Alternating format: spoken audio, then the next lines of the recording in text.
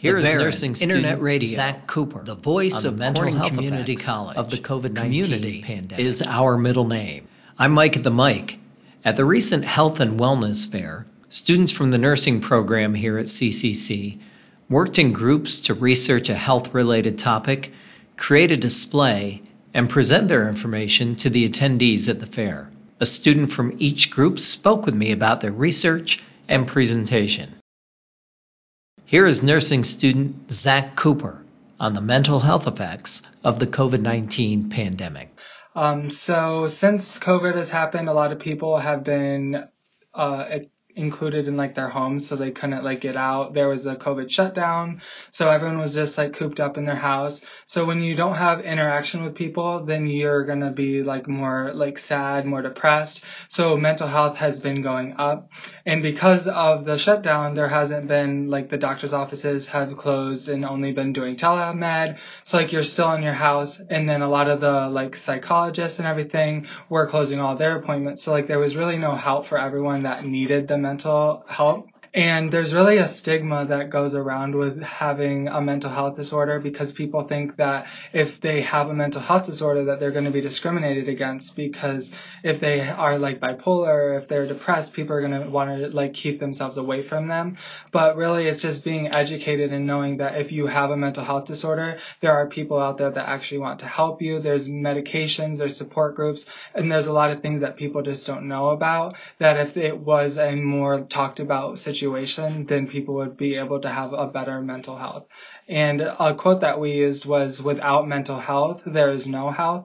So if you don't have the mental health aspect, then you're not going to be healthy in the rest of the areas of your life. Besides medication, are there other options? Yeah, so there's a lot of coping mechanisms that people can have. There's just going to the gym, because you can work out a lot of anger. If you're angry, it's just a good way to blow off steam. Pets is another one. If you have animals have been one of the number one thing to help brighten up your mood. And just getting out there and actually having those interactions, which is what COVID had taken from us. So if you get out there, get together with people, don't seclude yourself, that increases your mental health by a large quantity. I just read that there's more cases of mental health now in elementary students, middle school students, high school students.